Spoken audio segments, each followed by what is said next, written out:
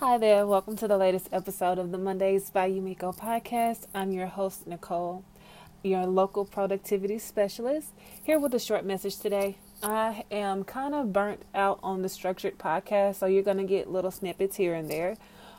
Just something authentic, whatever's on my mind for the day. And it has been a really good week, a really productive week. There have been some challenges, but overall, I just want to reflect on a positive thing. So, getting acclimated into my new role in the finance department with my company, almost coming up on my 8th year with this company. So I'm super excited for my journey of career advancement and moving forward. So there have been some hiccups, nonetheless, but I'm very grateful for reaching a goal that I set about a year ago. I wanted to be in a new position with my company. I really wanted to be in a new position about 6 months into the year. Instead of achieving that goal in last June, I achieved it in last November. So, still hit the goal. It just took a little bit more time. So, with that being said, today it's just attitude of gratitude is on my mind. Being grateful for the things that we have now kind of teaches us how to treat the next thing or sets up the next thing for success. So, for instance, I want to move soon. So I'm just learning to love where I am now.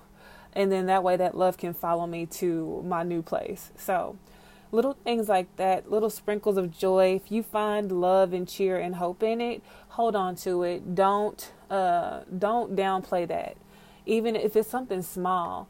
Now, there is one thing that sticks out in my mind when I say that is if what you did yesterday was great, then you're not doing too much today. So find something new every day to be grateful for.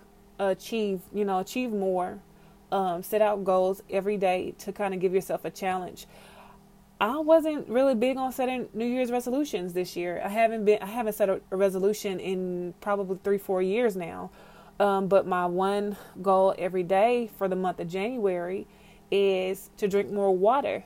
Somehow last year, I dropped the ball on drinking my water every day. So this year, I intend on just setting a daily goal just for the month of January so I'm not exhausting myself. I love water, so there's no reason I wouldn't continue to drink it, but just to keep it fresh on my mind, I want to drink at least my 8 glasses of water by 6 p.m., my local time. So that's just one thing. And also, on a quick note, remember that God is not the author of confusion. So if it's something within your control, and it's confusing you, it's your responsibility to react, not the external cause of that confusion. So if you notice something is off, it's not making you feel right, it doesn't make you feel good, learn to separate yourself from what does not make you feel good if it's not worth the output.